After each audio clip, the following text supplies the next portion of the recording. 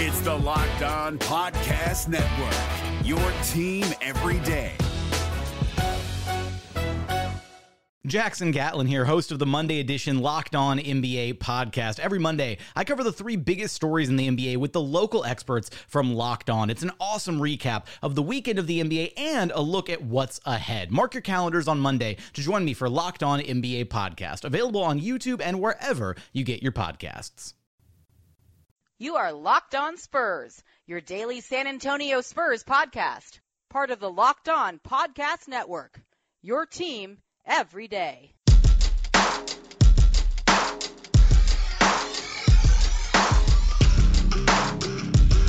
I am Jeff Garcia, and you are listening to Locked On Spurs. Welcome to Locked On Spurs right here on the Locked On Podcast Network. And your San Antonio Spurs get back on the court later tonight as they host the Indiana Pacers for their first meeting of the season. It'll be the first of two, as you already know, East-West. You know how the NBA schedule works. But the Spurs are coming in with a win, defeating the Lakers, the LeBron James-led Lakers, in a thrilling overtime game, 143-142. And needless to say, the day off was much needed. Not only for you, probably for me and my guest, Jim Lefkoe, is going to be joining me in a few minutes. What a long night it was for Spurs fans who stayed up for that. So let's go ahead and introduce my friend, my colleague over at News 4 San Antonio, Jim Lefkoe. Jim, welcome back to Locked On Spurs. Hi, Jeff. Good to be with you. Yeah, did you finally catch up on your sleep after that long night? Yeah, it was fun. It's always interesting the next morning when bleary-eyed Spurs fans commune to chat about what happened the night before, but it was definitely a more positive conversation with work colleagues after a victory than after a loss.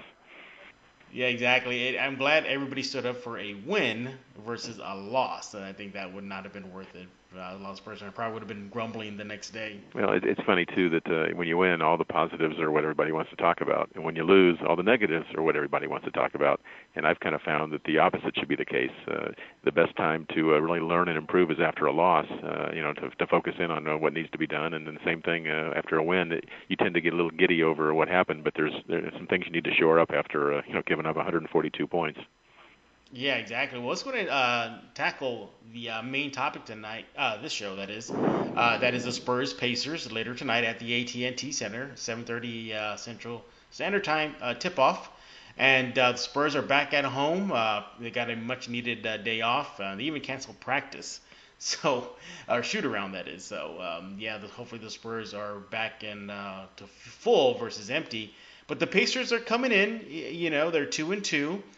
They're winless on the road right now, and obviously the usual suspects, Victor Oladipo, he's going to be a handful. Don't know if Sabonis will be playing, but he's been a nice young part for their future moving forward. How do you see this game? Well, the Pacers are still coming together, too, as every team in the NBA is, and you mentioned they're 0-2 on the road. Gotten blown out twice, lost at Milwaukee by 17, and they're coming off a 10-point loss against Minnesota on Monday. So have not been a good road team, and as we know, the Spurs are 1-0 at home. So, on paper, this looks to be something that would favor the Spurs, but I wouldn't take Indiana lightly. I used to work up there, and the team has turned over from 3 years ago when I moved here from Indianapolis, but a lot of talent up there. You mentioned Victor Oladipo, great acquisition from Oklahoma City in that Paul George deal. He's certainly an all-star candidate perennially. We've had some preliminary conversations about early season MVPs, and depending on how things shake out, he's certainly their best player. He would not be a Tier 1 MVP candidate at this point, but certainly Tier 2. He fills up the stat book, and very exciting young player, can score with the best of them, plays pretty good D, and he's the heart of that team. So it's got a lot of weapons. They've got, I believe, 5 players scoring in double figures. Tyreek Evans, Sabonis, Turner, and Bogdanovich. And they got McDermott off the bench. So it's a good team. And Thaddeus Young, Corey Joseph. I mean, there's players that Spurs fans are familiar with. Darren Collison at the point. So it's a nice mix of veterans and younger players. Miles Turner with his Texas background. It's a fun team.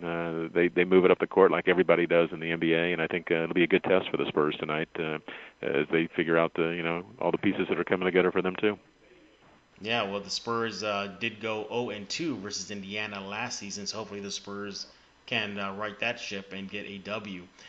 You mentioned about how Indiana likes to, get the points up there. Well, they also play defense. Believe it or not, actually a team that actually plays defense in this NBA season. They're averaging 108 points per game and allowing, I know this is like great for the NBA right now, at least defensively, 103.5. So they're doing a bang up job on the defensive end. The Spurs, on the other hand, we know they're putting up points, but they're also allowing more points than adding. Jim, your assessment? Well, the NBA is still shaking out, with some of these new rules. And I believe you're posting a story on the website about, how offense has kind of been exploding. And, so far, a couple weeks into the season, we are seeing that. The Spurs used to annually shoot to try to, average defensively under 100 points a game for their opponents, and had no problem reaching that. This year, that's going to be a challenge. The new look NBA, 110 might be the new 100, and maybe even higher than that, as we saw the other night in Los Angeles. So it's an up-tempo game now. You're getting a lot more shots, a lot more possessions. I think fans are going to enjoy it. Defensive purists might be the only ones that are scratching their heads a little bit and wondering, is this my father's NBA? And the answer to that is it's not. It's a new offensive-minded NBA that values three-point shooting. You're seeing free throw attempts and made go up. And, suddenly a 25-point quarter that used to be the average, obviously, to get to 100 is a lackluster offensive quarter. You're shooting more for 30 to 35. Yeah. For a minute there, I thought tonight's game was going to be held in the Hemisphere Arena. Old ABA teams playing at the rate of the scoring we've been seeing to start the new season. But the Spurs. You mentioned it when we entered the show. They're just scoring the ball, but defensively they're lacking, and obviously a lot of people are pointing the finger at the lack of perimeter defense, obviously with Kawhi Leonard, Danny Green, Kyle Anderson, DeJounte Murray, some are not a Spur and one is just shelved because of injury. People think this is exposing it. Is it really such thing as the Spurs being exposed at that spot and guards like Dame Lillard and C.J. McCollum just tearing up San Antonio? Or is it just the way it is in the NBA? Yeah, I think it's a combination. The Spurs, in my opinion, got better offensively during the offseason and did not go that way defensively. They're not the same team they were. So teams are always moving up or down, and collectively, maybe they're the same. Maybe that averages out. But I think they're not going to have any problem, putting points on the board this year. We've seen that already. But defensively, one of the guys we thought maybe would be a little bit more effective defensively was Jakob Poeltl, and he didn't play against the Lakers. That was kind of interesting to me. He went from starting to not even being in a rotation. So they're still figuring out who they've got. They went with Cunningham, who is a strong defensive player, and then did a nice job on LeBron as well as anybody can do on LeBron. So it looks like his minutes maybe are going to be increasing. But some of this is going to be situational, as they look at matchups. And there's no LeBron James on the Indiana Pacers roster. So maybe we'll see a rim protector like Poeltl, get more time and, as they continue to shift and adjust to who they're playing on a given night. Yeah, let's talk about the Pacers. We mentioned Victor Oladipo, another high-scoring guard. We saw what as I mentioned, Lillard and McCollum did to San Antonio. We saw what Kyle Kuzma did to San Antonio. Do the Spurs perimeter guys, do they have their hands full again? Well, and it's going to be an interesting matchup. You would probably think somebody like DeRozan is going to get Oladipo duty, and as we know, DeRozan has been scoring at a pretty prolific pace, but defense is not his strength either. And Oladipo, he fills the stat sheet. He's not only scoring about 22 points a game, but he's a great rebounder, about 6 a game, and a really good passer, 3 a game. So, this is a guy who does it all, and he's the soul of that team. And if they can slow him down, or at least get him off his game a little bit, maybe push him out a couple steps further than he wants to be, slow his drives to the basket, that's going to be a key. But they've got a nice front line too, Sabonis and Turner and Bogdanovich. There's some talent there, across their front line. So that'll be an interesting match of strength versus strength because, as we know, Aldridge is off to a really good start as well. So we'll see how he does against their big men. It's a little saltier front line than the Spurs saw against the Lakers, who basically had one big man. So it's going to be a different set of issues. It's Eastern Conference basketball, which back in the day used to mean maybe a little bit more slower and lower scoring. But I don't think you can use those words to describe either conference right now. One thing that I've been seeing the Spurs do outside of putting up numbers on the scoreboard is they're very good at valuing the ball, Jim, this season, at least through 3 games.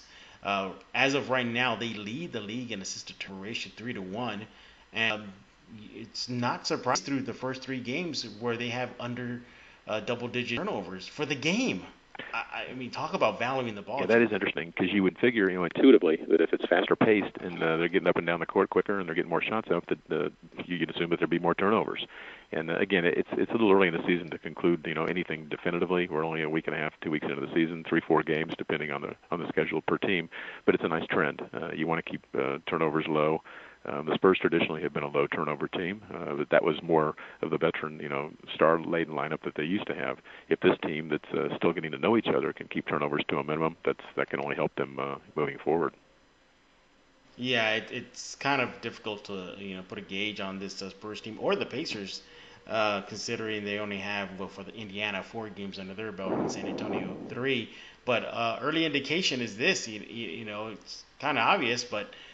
You shoot the ball well, you're likely to win. And so far, in the 2 wins that Indiana has had, they won them both. 2-0 when they shoot over 50%. So again, I guess I'm circling back to the Spurs defense. So far, so early, you hold Indiana under 50%, you might have a shot at beating them, but Spurs haven't been able to do that with teams. Yeah, and that's again, it's an adjustment for Spurs fans because not only were we used to seeing a good defensive effort, meaning the team scoring less than 100 points against the Spurs, but that also meant that they would be shooting less than 50%, well under 50%, and we're not seeing that at this point in the season. So the two kind of go hand in hand, but I agree with you. If they could hold Indiana to under 50%, that certainly helps the Spurs' chances, but that's easier said than done. And if you go back to that first quarter that the Spurs had against the Lakers the other night, the Spurs couldn't miss, and the Lakers looked like the worst defensive team in the NBA. Well, by halftime, the game was even, law of averages kicked in, and you're not going to shoot 60-65% over the course of a game. The key, though, is to maintain that defensive intensity so a team doesn't get off to a start like the Spurs did the other night.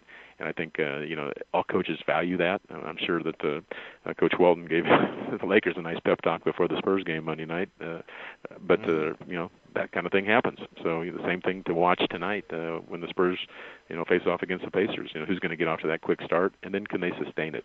Because there's nothing more fragile in the NBA than a huge early lead. Sometimes I almost think that's a negative for a team. If you get up by 15, 18 points, late first quarter, early second, it almost seems artificial because the other team is going to come back. But I don't think you want to get down against the Pacers, who probably figure to be, primed to get off to a good start tonight too. Yeah, and add the fact too that they're winless on the road. They probably want to get that off their back too and pick up their first road win. Jim and I are going to continue our chat on tonight's Spurs-Pacers matchup, but we're going to take a quick break and we're going to be right back. The NBA playoffs are right around the corner, and Locked On NBA is here daily to keep you caught up with all the late season drama. Every Monday, Jackson Gatlin rounds up the 3 biggest stories around the league, helping to break down the NBA playoffs. Mark your calendars to listen to Locked On NBA every Monday to be up to date. Locked On NBA, available on YouTube and wherever you get podcasts. Part of the Locked On Podcast Network, your team every day. All right, we are back, and I am joined by Jim Lefkoe, my colleague over at News 4 San Antonio, who has the unenviable task sometimes to actually edit my work. They opened up a Pandora's box there, but no, I'm kidding, Jim. Thank you for your help. But Jim, as far as tonight's contest, it's almost kind of a check mark on the box. We know what DeMar DeRozan is going to give San Antonio, points and lots of them. But if you're looking at some guy on the court that really needs to step it up tonight against Indiana, who would you be looking at? Well, I think the guy who's in the hot seat and has been every game this year has been Brent Forbes. And we saw a really nice, Forbes explosion against the Lakers, hitting some nice shots, just playing with confidence. His game really seems to be rounding into form. He's scoring about 15 points a game. And it's just been nice to see. So now that he's again proven that he can play as a starting point guard, filling in for the injured players, he can produce offensively. What's he going to be able to provide defensively? Because that's to me what's going to keep him on the court and keep him in this role, even when some of the other players that are injured return. DeRozan, as we mentioned repeatedly, is a great offensive player, but that defense is not his strength. So can they afford to have that DeRozan-Forbes backcourt where they're both maybe under average when it comes to defense, and that's the area. And it's not a lack of effort. I don't think anybody that's watched the Spurs through the first 3 games would criticize the effort.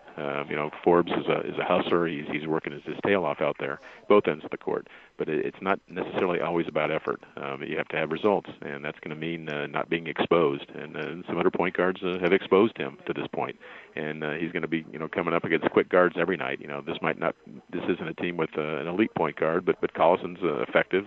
He's quick, and it just comes down to Forbes staying in front of him, not letting him take over a game, and at least making it work on both ends of the court. So at worst, it's a tie, and that's I think what he needs to strive for. So keep hitting those nice 3-point shots, give the Spurs another option on offense, and play salty defense, and that's all they can expect out of him.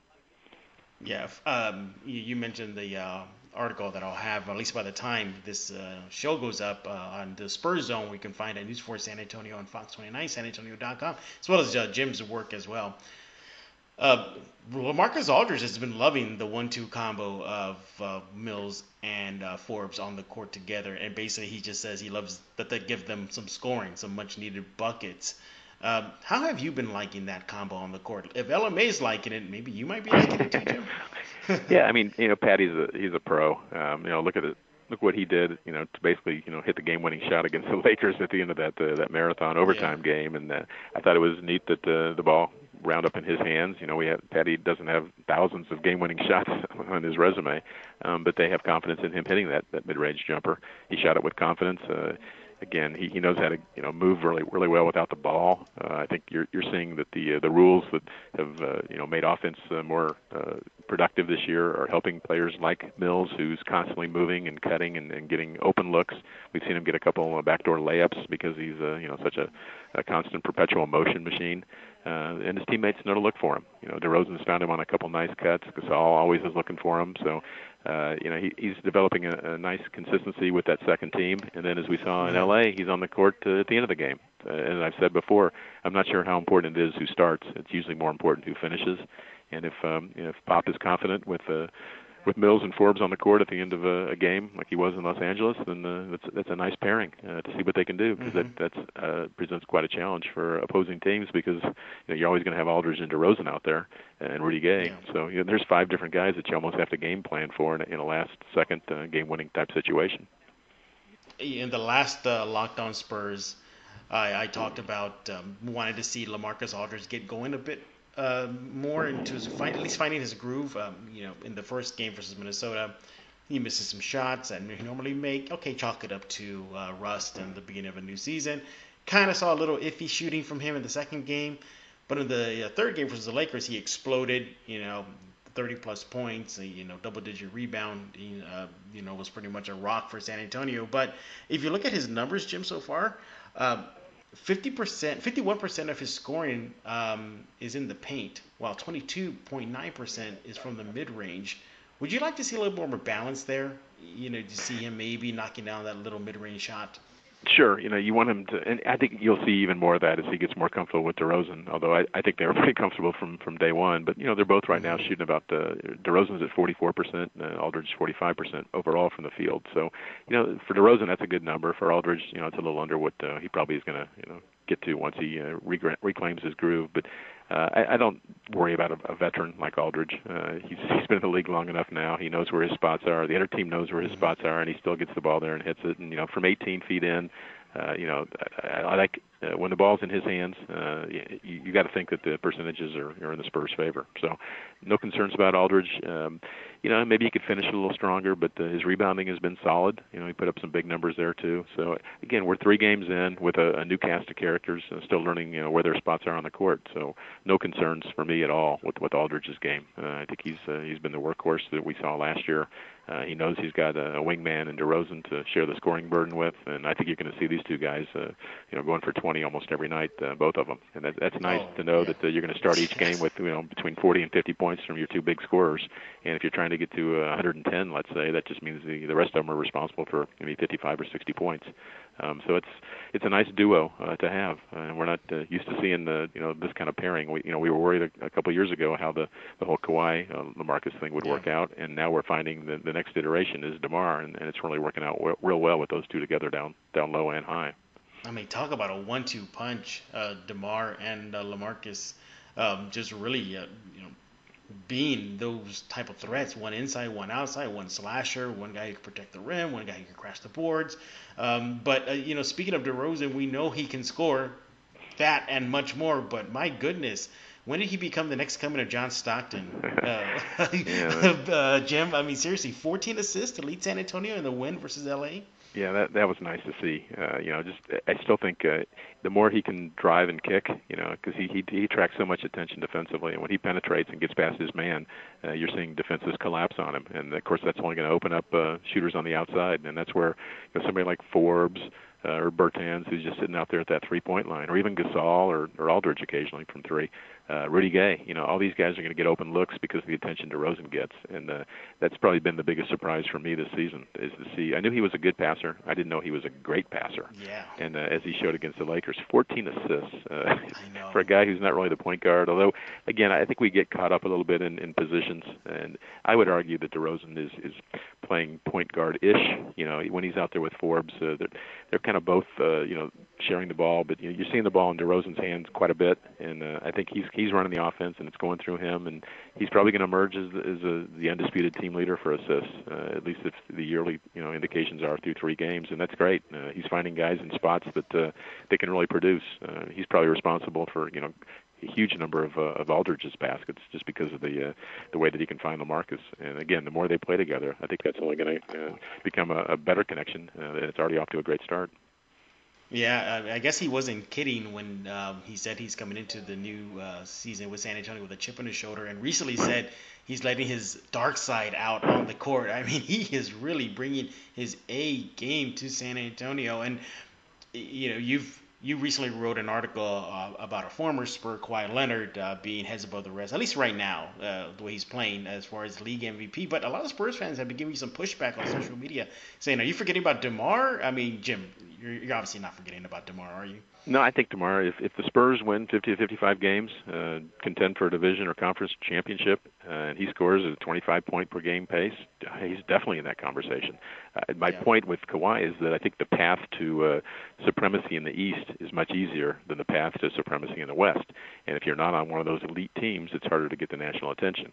I think Kawhi's going to get it because if he continues to play at the pace he's been at, Toronto figures to be 1 or 2 in the East, really other than Boston. I don't see anybody that's going to knock them off. And the way Toronto started, and if indeed Kawhi has his tendinopathy behind him, I think he's going to be in the conversation all season. But if DeRozan, the start he's had, if he leads the team the way he's been doing it for the next 6 months, sure, he's definitely in that conversation. And as I noted in my article, I would have given it to LeBron as the early season, the preseason MVP candidate, and all he's done is start 0-3 and shown what it's like to join a new cast of characters. So he has certainly slipped, in my opinion. And I'd give DeRozan an arrow headed up with the way that he's led the Spurs so far through 3 games.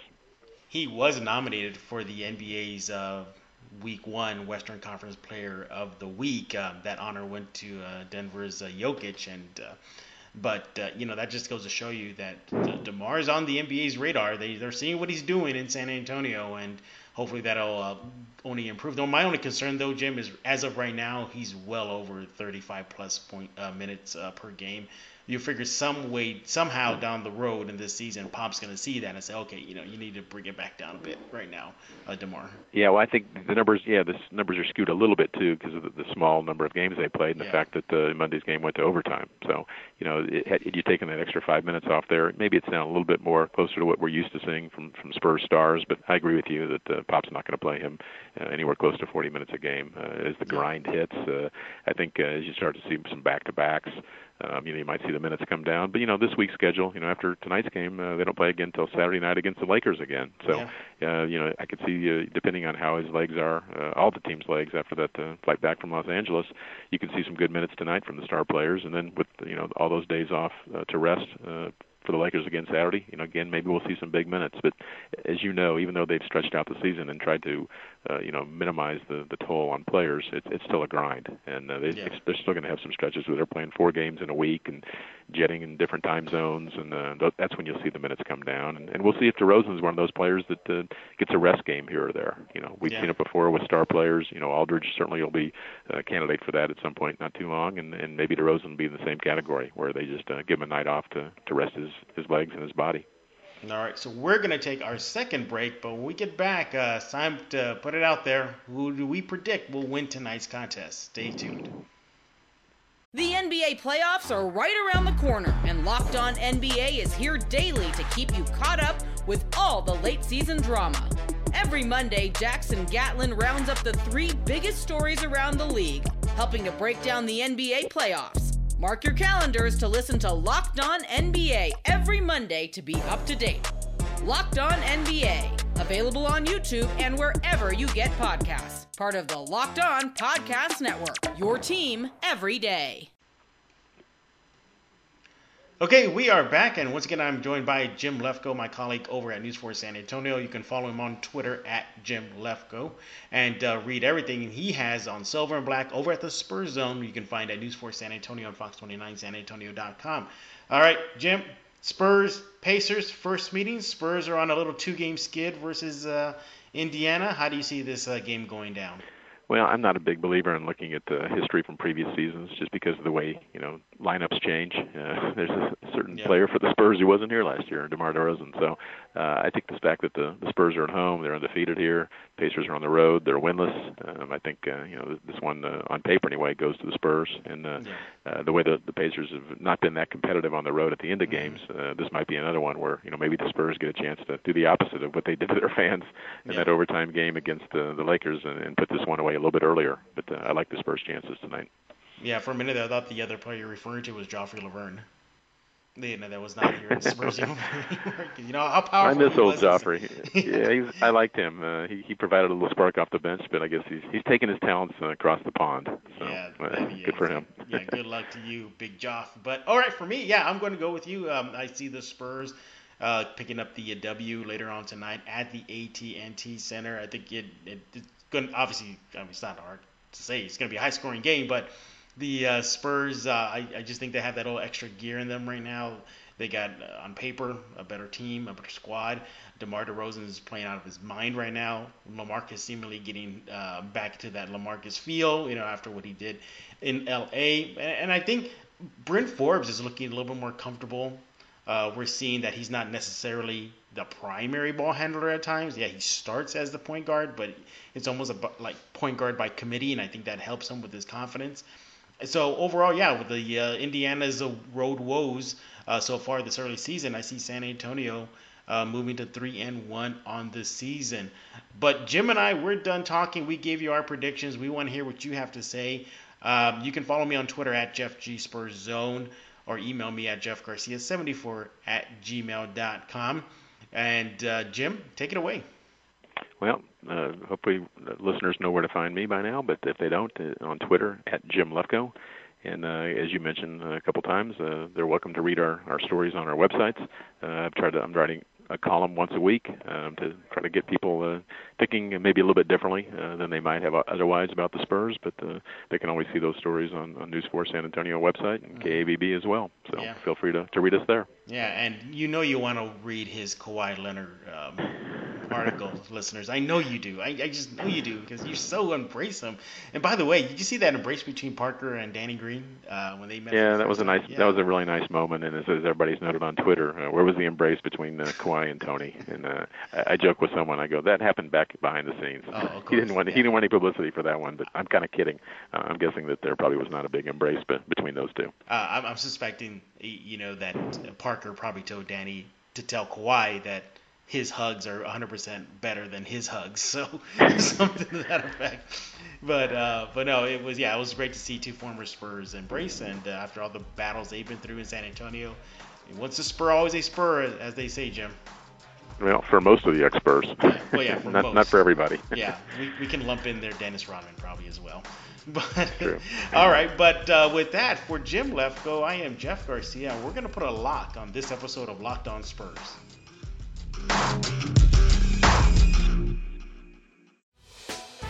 Hey, Prime members, you can listen to this Locked On podcast ad-free on Amazon Music. Download the Amazon Music app today.